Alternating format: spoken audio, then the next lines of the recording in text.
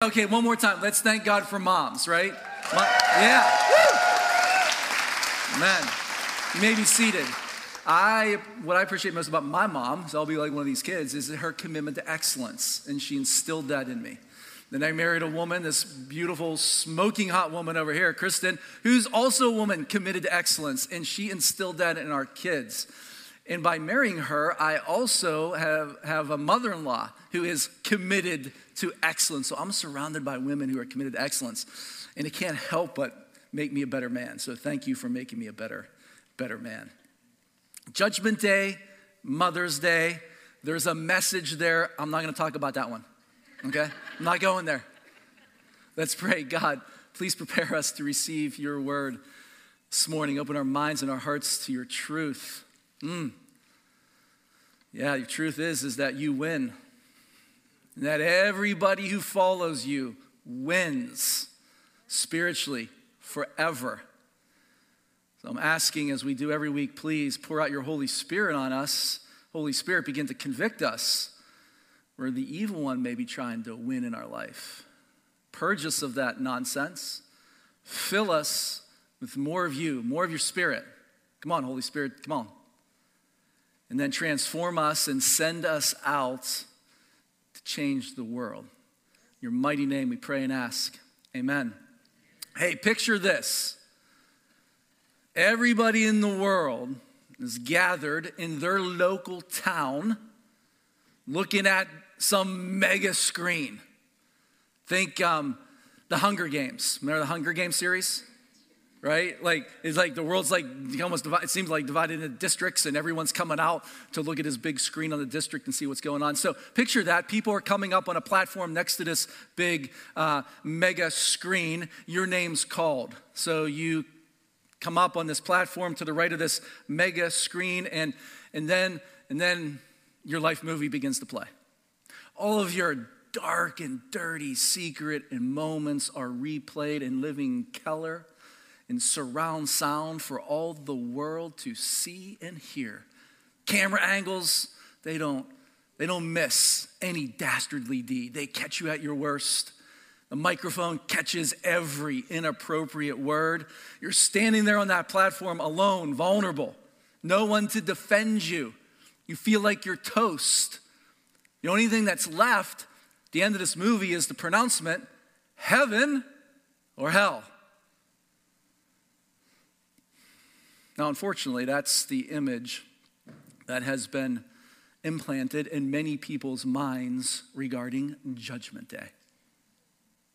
I think I heard a message somewhat like that, maybe different imagery used, at least 50 times when I was growing up. What kind of impact did that have on me?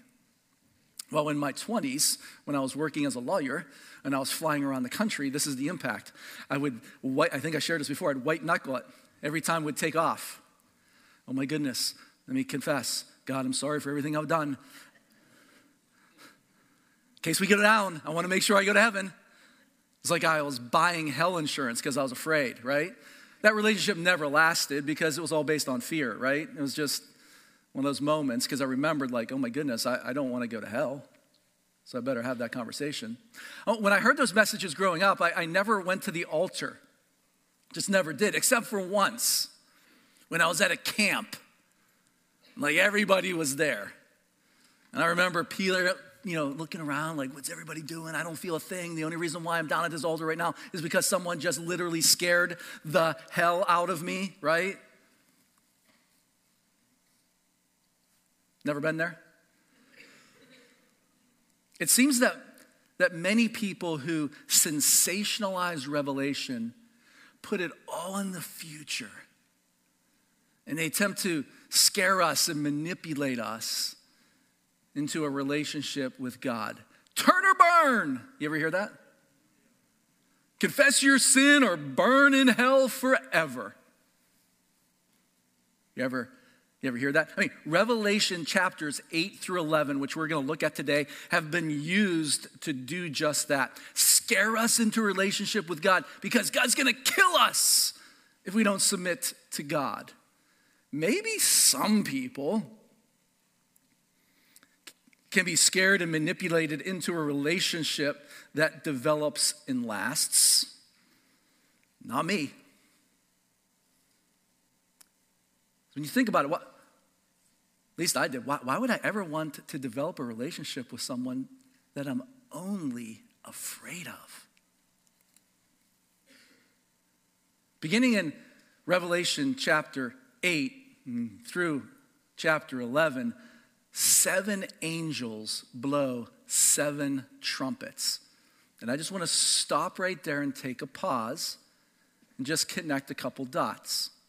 A couple of weeks ago, we talked about 6 seals. Today, we're talking about trumpets. And I want to make sure that when we read Revelation, that we don't read it in it's like a chronological order, like this happens, and this happens, this happens, and this happens. There's a recapitulation of themes throughout Revelation. And so these themes are looked at in different ways with different imagery, maybe emphasizing different points, maybe with some different intensity as we do. So a couple weeks ago, we looked at these 6 seals. Revelation chapter 6, and in the first 4 of the 4 horsemen, the second seal was the martyrs who died. In the 6th seal were those people who were running for the hills on what? Well, Judgment Day, because they had killed or harmed the people of the 5th seal.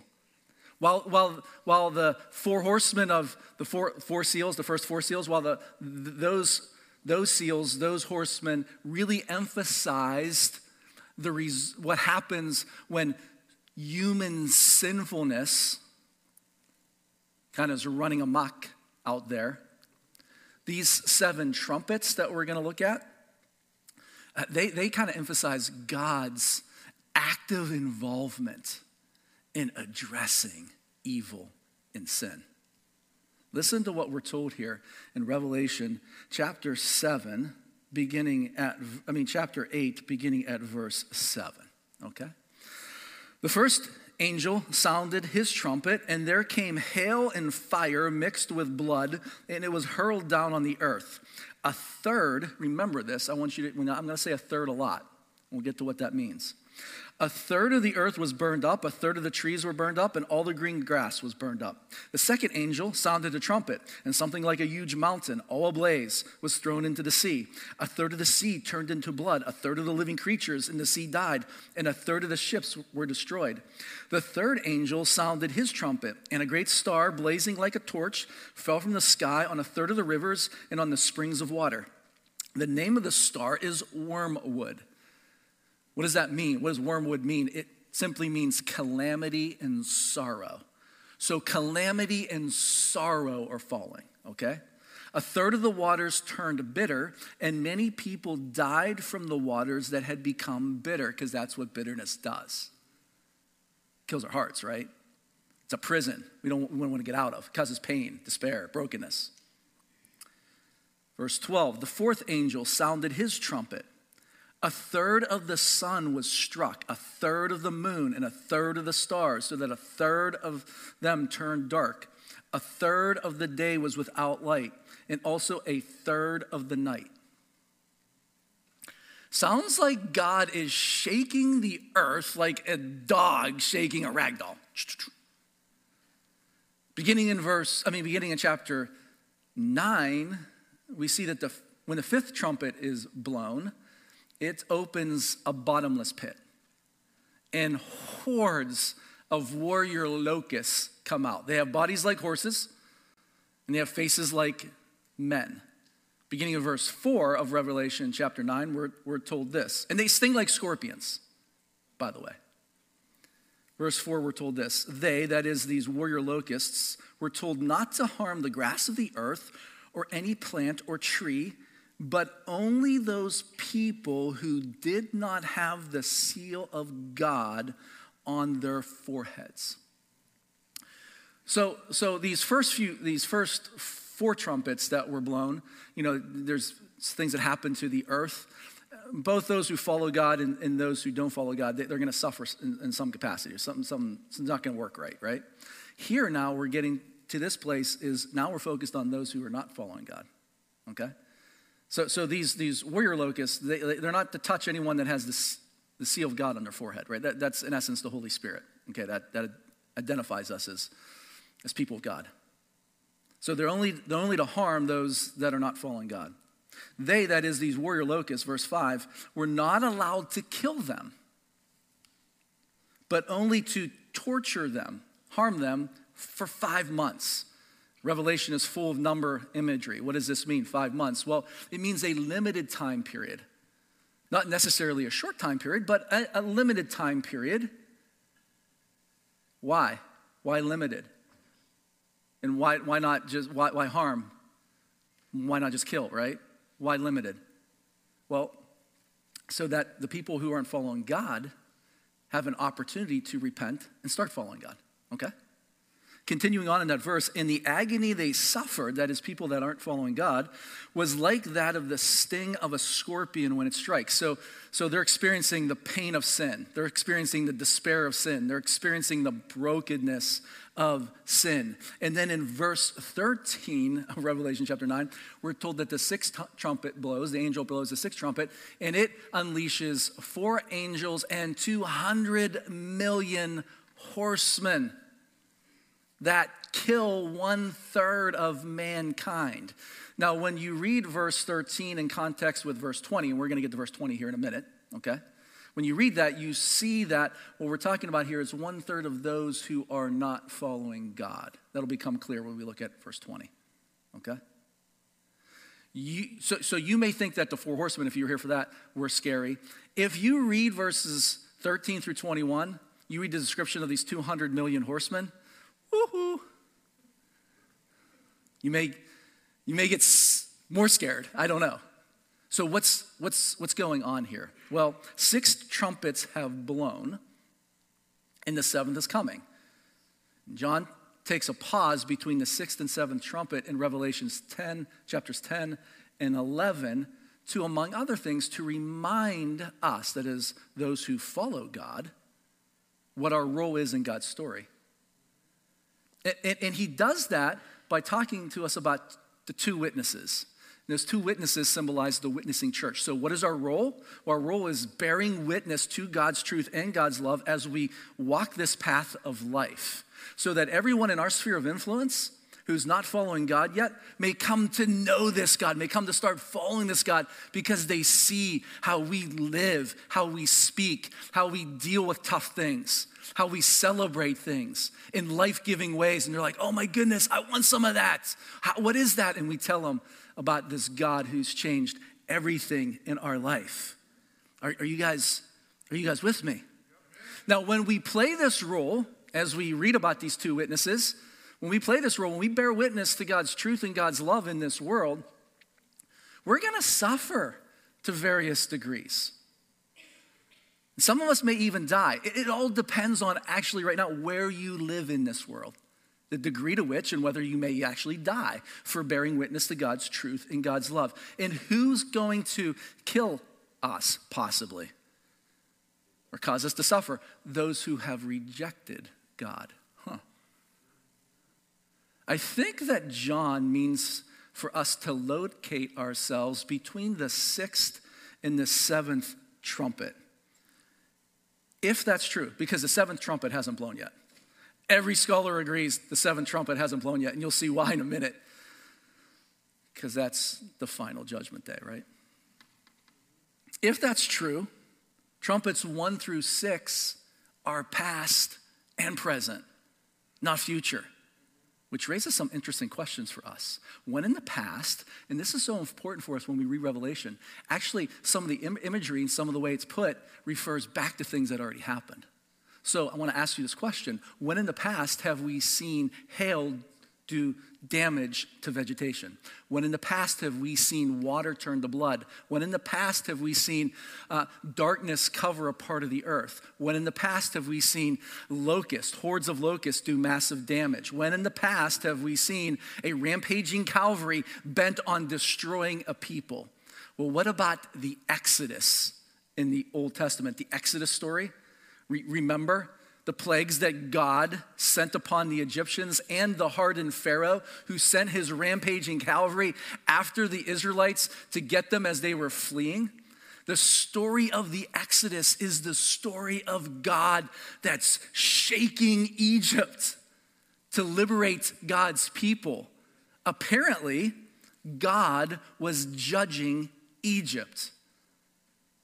And again, God's judgment can either save or destroy. It all depends on our response. We'll see that. So God's judging Egypt. Moses and the Israelites were saved. Why? Because they listened to and obeyed God's voice. The marked ones were spared. Blood over the doorposts sealed them. If you remember that story, it's the last plague. They were told, hey, God's death angel is going to come over the land of Egypt, and this death angel is going to kill every firstborn unless an animal is sacrificed and that blood, I like to think the blood of the lamb, is put above the doorpost. And if the death angel sees that blood above the doorpost, the death angel will pass over them. Jewish people still celebrate today, the Passover festival. We celebrate that today, the Passover festival. Do you see the connection between the Exodus and Revelation chapter 9 with God's people not being those who are sealed by God, those who had the blood of the Lamb sealed over their doorposts were not touched. Are you guys with me on that? God inflicted Pharaoh and the people who were living in Egypt, Egyptians, with these various plagues. Why? So that they would know that God is the one true God, and so that maybe, just maybe, they may humble themselves and start following the one true God.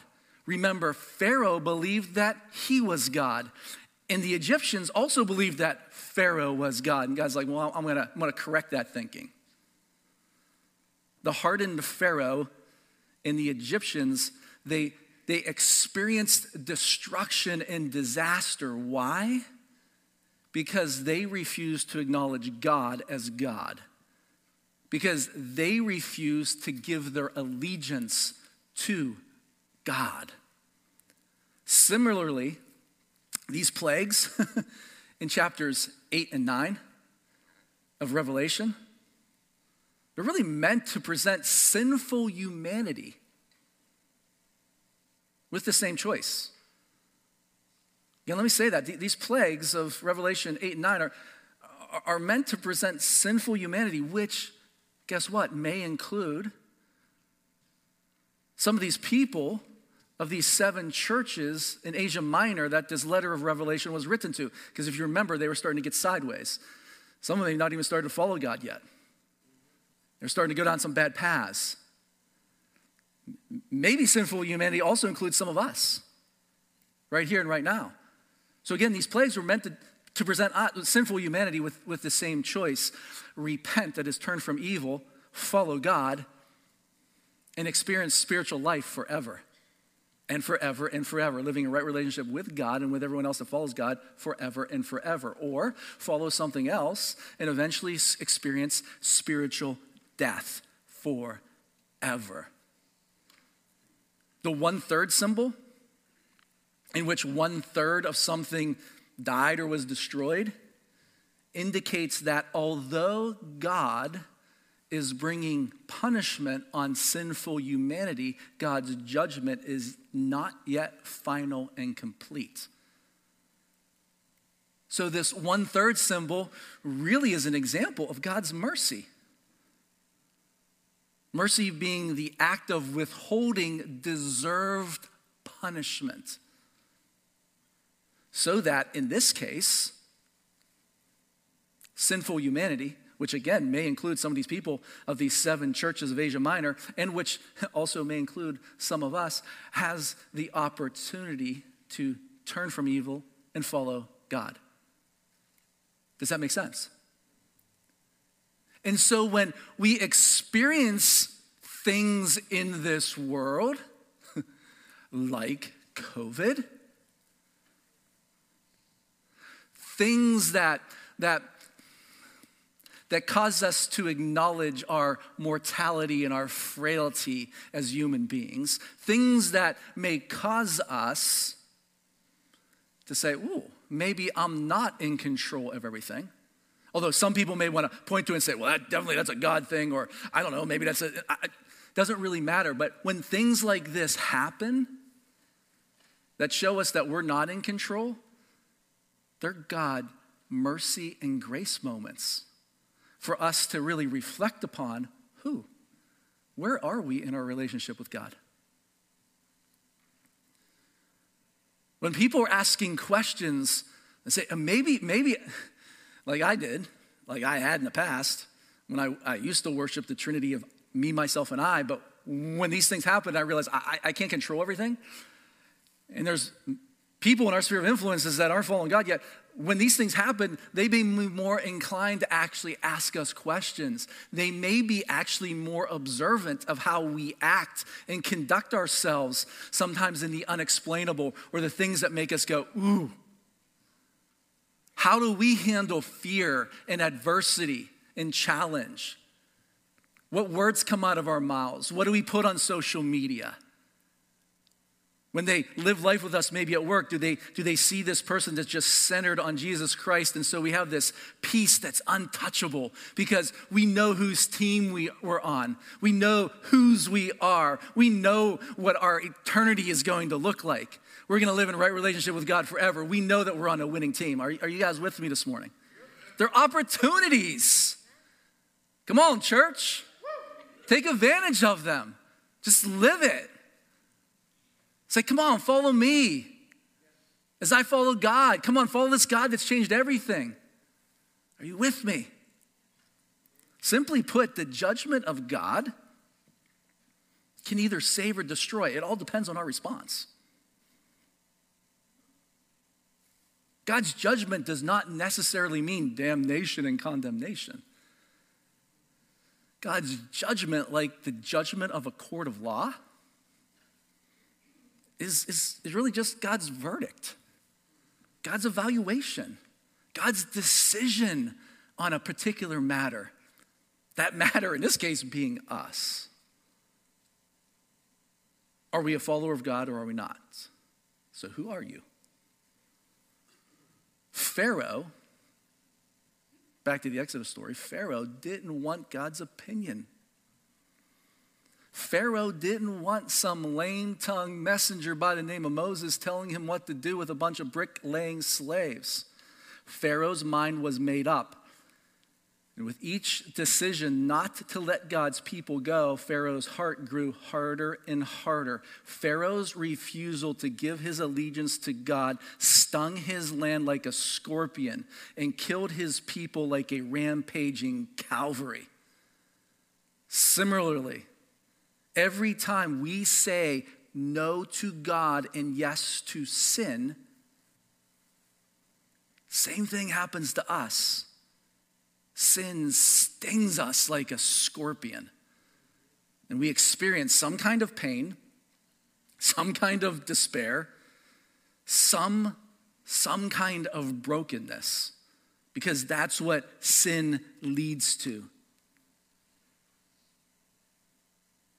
And sin slowly kills our spirit by hardening our hearts towards God's voice. Does that make sense? You follow me? At the end of John's discussion of these 200 million horsemen who kill 1/3 of those who are not following God, John makes this interesting point in verse 20. Now we'll get to verse 20. He says this: the rest of mankind who were not killed by these plagues still did not repent. So that's why we're talking about people that are not following God, okay? So the rest, that is the 2/3 of mankind who were not killed by these plagues, still did not repent of the work of their hands. I mean, they still worshiped what they could produce. They're still finding their safety and security in what they could make. They still did not stop worshiping demons and idols of gold, silver, bronze, stone, and wood, idols that cannot see or hear or walk. Nor did they repent of their murders, their magic arts, their sexual immorality, or their thefts. In other words, the sting of pain and despair and brokenness and even death brought on by sin that these people experienced who are not following God, as they observed some of their colleagues who are no longer here, they died because of sin. They maybe experienced some of this pain themselves. it only hardened their hearts. It's like they doubled down on evil. They continued worshiping something other than God, believing that it would provide them with the only thing that God can provide. What is that? Eternal safety and security forever and forever and forever.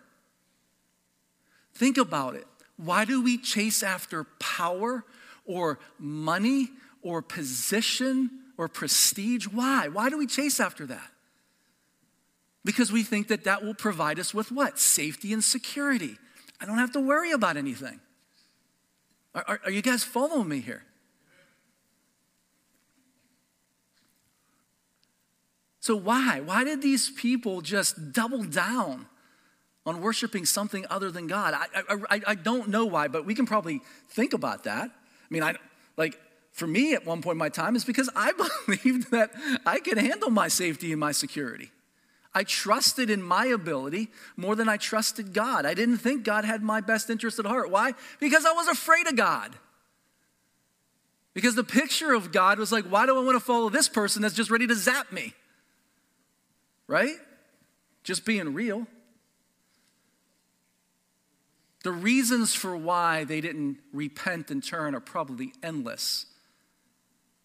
But I think one of the points being made here by John to these people, these 7 churches, maybe even us, don't become like them.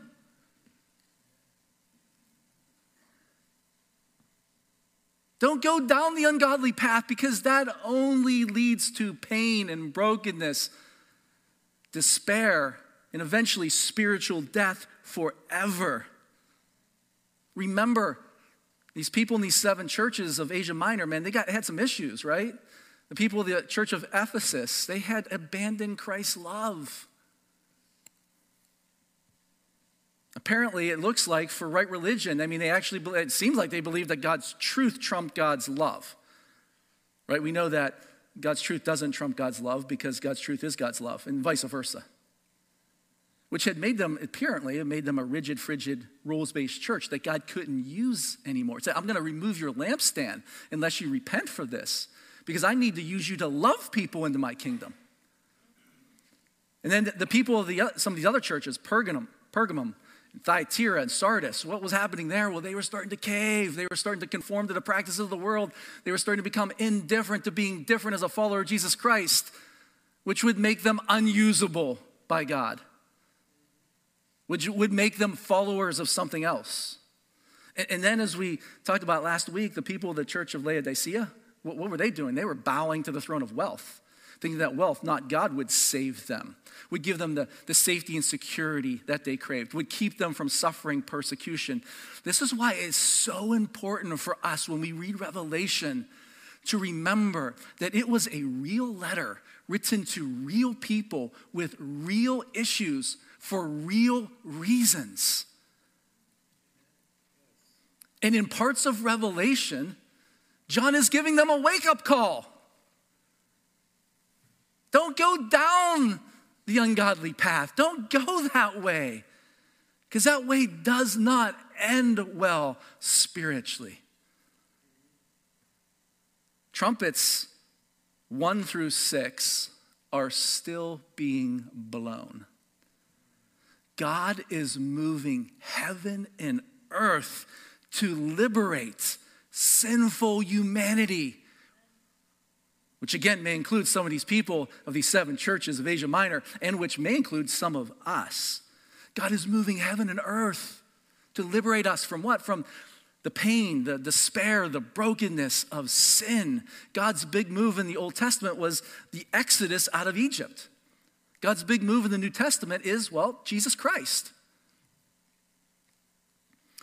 God so loved the world, right? That he gave his one and only son. So this is a God who loves us. Right? I want to remember that. Changed me. so that whoever believes in him, and that phrase, believes in, some of you have heard me talk about this before, it just means giving him our complete allegiance, entrusting our entire being to him. Hey, you are Lord of my life and nothing else. I only follow you. So whoever believes in him shall not perish. Did you hear that?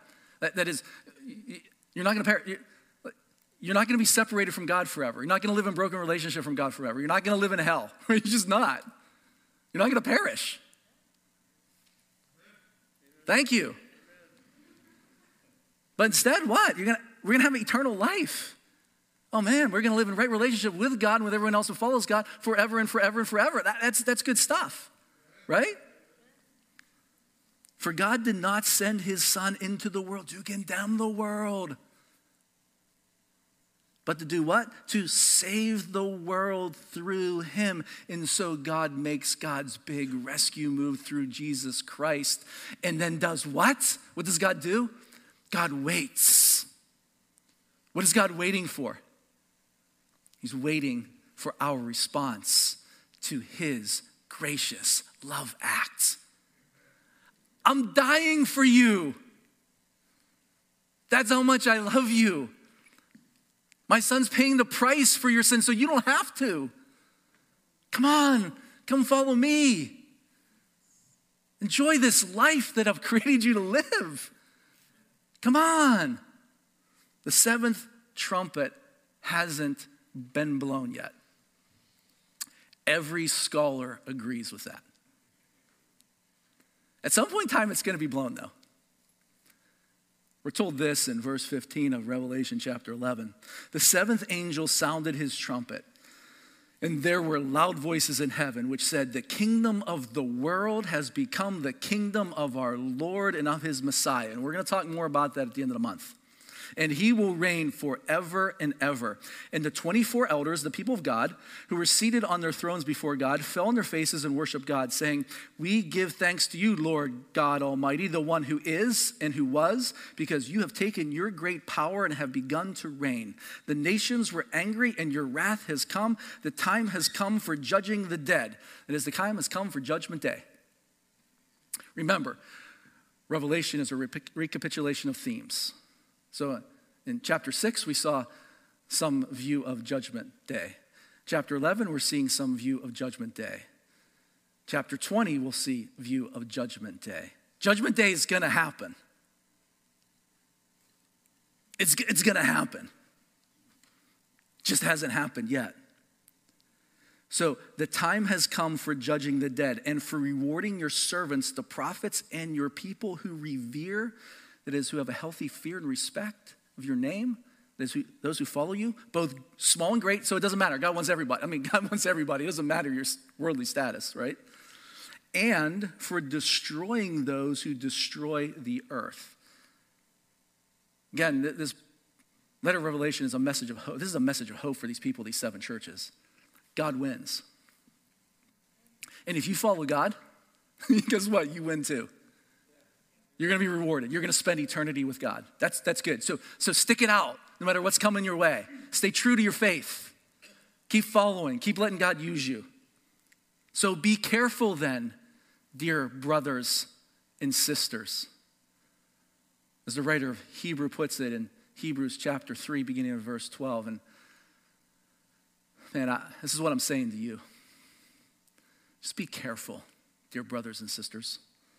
Make sure that your own hearts are not evil and unbelieving, turning you away from the living God. Why do I pray? Because I love you guys. And I know you're praying for me too because you love me. Verse 13, you must warn each other every day. That's why we are so passionate here at Church on the Hill about everyone getting into some type of a small group. We need each other. We need each other to hold each other accountable, call each other out, encourage each other, walk the path together. It's too hard to live life alone, right? So we must warn each other every day while it is still today so that none of you will be deceived by sin because, man, the evil one's tricky. and then hardened against God. For if we are faithful to the end, trusting God just as firmly as when we first believed, we will share in all that belongs to Christ. Remember what it says, today, when you hear his voice, don't harden your hearts as Israel did when they rebelled. Skipping to verse 19, because the result of that is this. So we see that because of their, that is the Israelites' unbelief, they were not able to enter his rest, that is God's rest. As you read Hebrews 3 and 4, initially he's talking about Sabbath rest, and then he's talking about the rest that we can have if we follow God forever and forever and forever as we rest in God's safety and security, okay? When the writer of Hebrews says, let me read this again, today when you hear his voice, don't harden your hearts, I think he's suggesting that God is speaking to us more often than we think. Why? Well, to help us navigate this maze of life with all of its twists and turns. To help us stay on the God path. And the question really is are we listening to God's voice on a daily basis as we go about life? And so today, if we're listening, God may be saying to you, don't go down that path. Don't look at that. Don't drink too much of that. Don't take that to numb your pain. Don't let the evil one breathe that negativity into you, because it will only take you to a dark place, to a dark pit. Don't let the evil one cause you to demonize another God creation to justify your actions. Don't go there. Don't go that way, because that way only leads to pain and despair and brokenness and spiritual death where there is no spiritual rest. Instead, I just hear God like kind of screaming from these Hebrews chapters. Instead, just come follow me and experience my rest. In fact, Jesus says this in Matthew chapter 11, beginning at verse 28. Jesus said, come to me. Come on. Come to me, all who are weary and carry heavy burdens. Is there anybody here today who just feels a little weary right now? I mean, is there anybody here today who's just carrying some burdens that you just, man, I'm just tired of carrying. I don't want to carry. Anybody? Raise your hand. I mean, if you don't. Yeah. Jesus is saying, just come to me. And he says what? I will give you rest. Take my yoke upon you. What does that mean, Pastor Dave? Why does I'll give you rest? And he says, take my yoke upon you. Well, during this time period, hear me on this. Rabbis had something called yokes. Jesus was a rabbi. All these other rabbis, their yokes were all of their interpretations of all of the laws and the regulations of the Old Testament. And those yokes were like a mile long. And so a normal person would never be able to know all the interpretations of a particular. It was a burden. And so these rabbis were like, I'm up here, you're down here, you can't know. And it's so hard to follow them because of that. And Jesus says, take my yoke upon you. Why? Because his yoke is this: love God with all of your heart, soul, mind, and strength. Just start there. And if you do that, God's going to enable you to do the second thing, love your neighbor, which includes your enemy as yourself. And then teach others to do the same. So it's the great commandment and the great commission. So he's just saying, hey, take my yoke upon you. Let me teach you. Because Jesus is saying, I am humble and gentle at heart, not like some of these other arrogant rabbis. No, I'm humble and gentle. And if you come, let me teach you and just come to me, I will give you rest for your souls. That is your mind and your will and your emotions that the evil one is playing with. Just rest in me. For my yoke is easy to bear. Love God, love neighbor, teach others to do the same. And the burden I give you is life. So why wouldn't we come to Jesus if we're weary and if we're burdened? Why wouldn't we follow him? Why wouldn't we allow him to give us rest for our souls, our minds, our will, and emotions that sometimes are just, going everywhere? Especially when you think of this.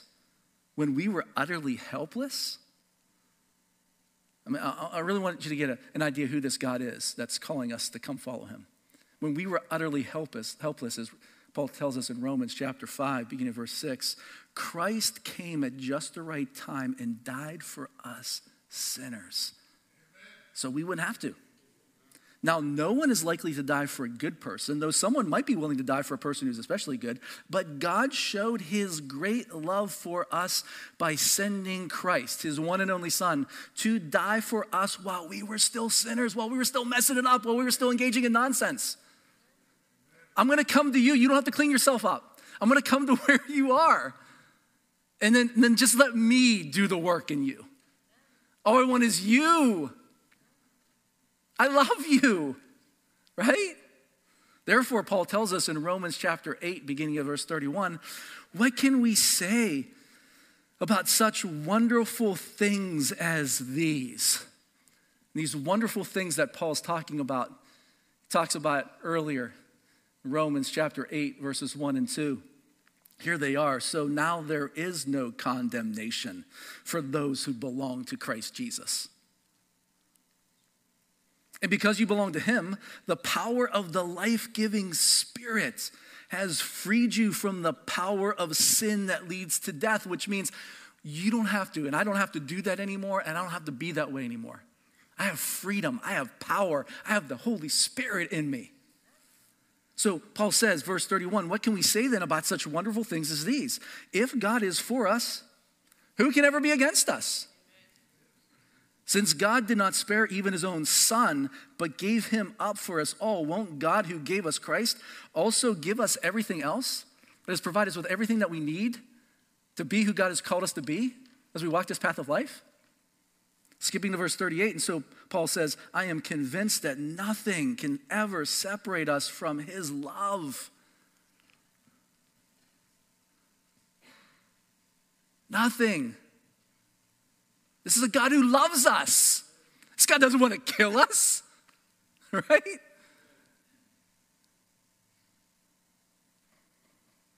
My opposite, like what I heard, like, hey, follow God because he's going to kill you if you don't. Follow God? No, because he's going to love you. That's why to follow God. This God has your best interest at heart. So he says, I'm convinced that nothing can ever separate us from his love. Death can't and life can't. The angels can't and the demons can't. Our fears for today, our worries about tomorrow, and even the powers of hell can't keep God's love away. Whether we are high above the sky, everything going well, or in the deepest ocean, we're struggling. Nothing in all creation will ever be able to separate us from the love of God that is revealed in Christ Jesus our Lord. Nothing. Nothing. Nothing can ever separate us from God's love for us. Nothing.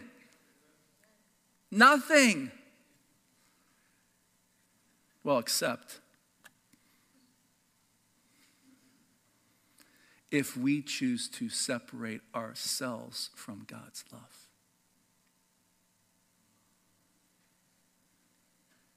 I don't want it, God. I know what's best. Thanks, but no thanks. By hardening our hearts towards God and then choosing not to follow God.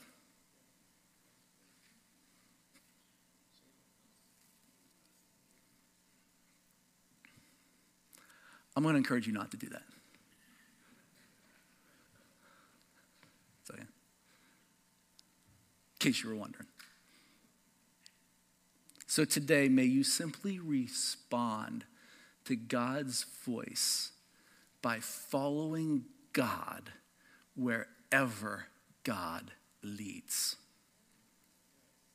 And I'm not just talking to the person who may not be following God yet. I'm talking to everybody here who says, I'm following God.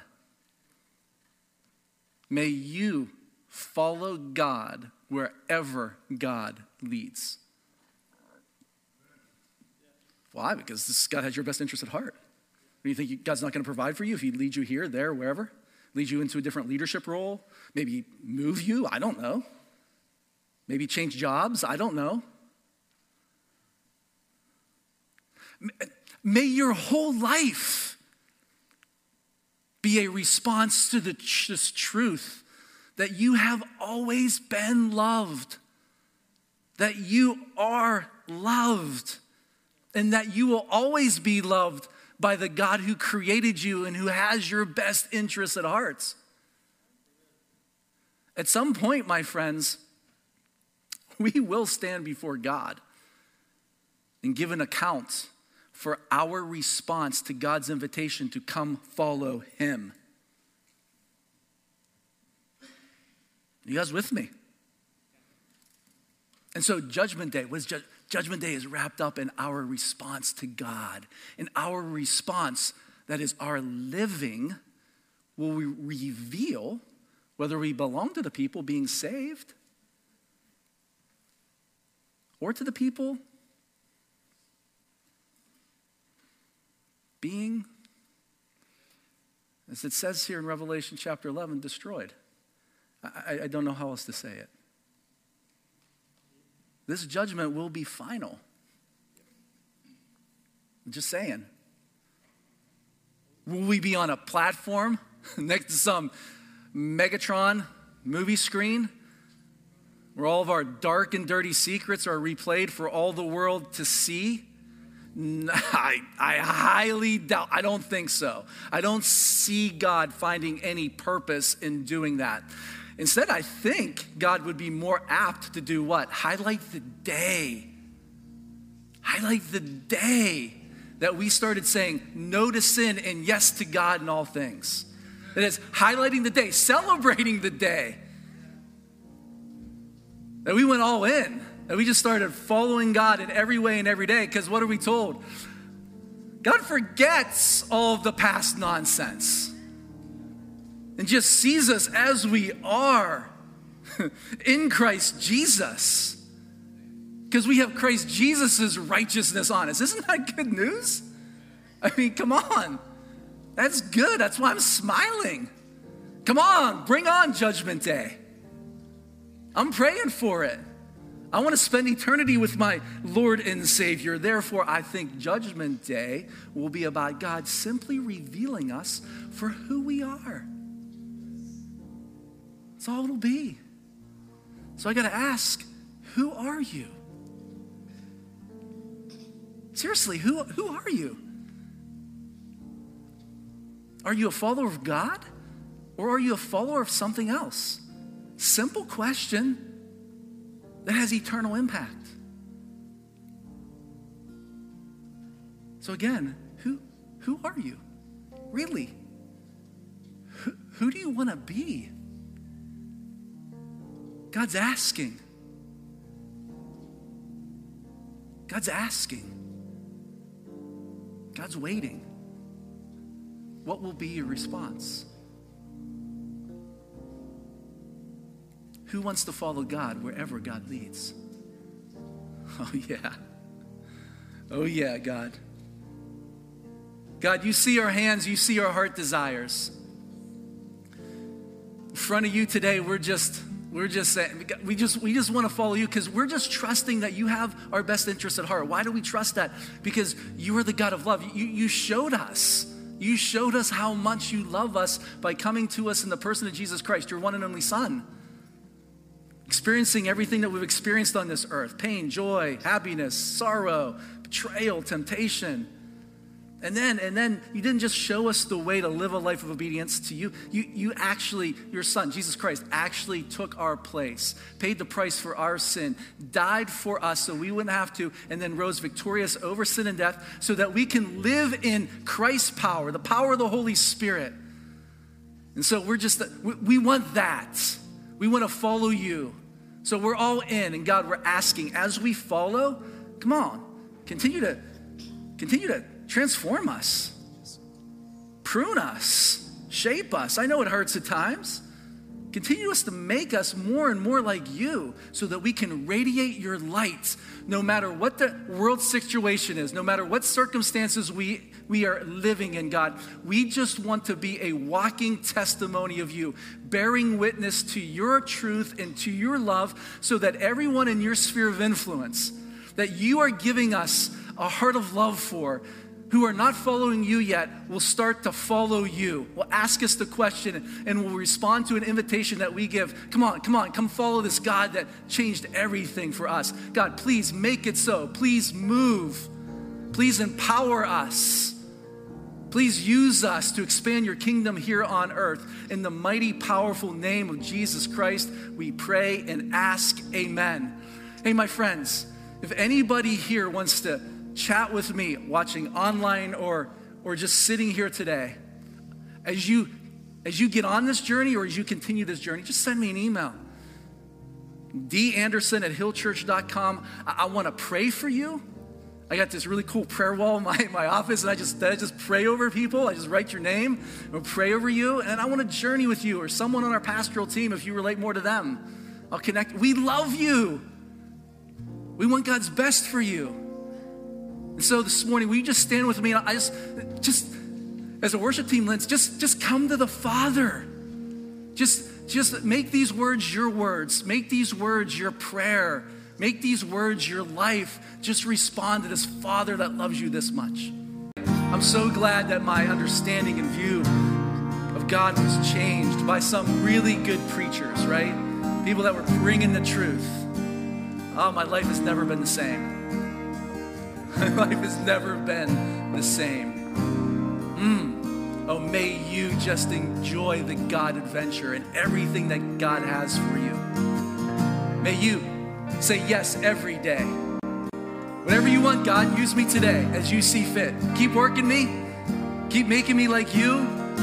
I want to partner with you to expand your kingdom here on earth. Come on, God, do your work, right? Oh, that's my prayer for you. And I do have a favor for you before you go. You can pull out your cell phone if you want, or you can just put it on your calendar after. But Thursday, May 20th, that's a Thursday night right here, 7 o'clock. Oh, I'm inviting people from all over our state to pack this place out for a worship and prayer night with our worship team. And I'm going to be working with 4 other pastors, Medford, Eugene, Bend. And we're going to come and we're going to worship and we're going to praise God and we're going to ask for God to move. And I need help from you to maybe help show everyone how to do some worship, right? So put that in your calendar and let's pack this place and just see how God moves. Oh God, please, we come to you this morning and just again say, we're all in. We follow you wherever you lead. So God, keep speaking. I guess you never stop speaking. God, please give us ears to hear. Give us the courage to follow. Pour out your Spirit upon us. Empower us. Use us to change the world. In your mighty, powerful name, we pray and ask, amen. Hey, you're dismissed. Have a great Mother's Day. Hope to see you next week.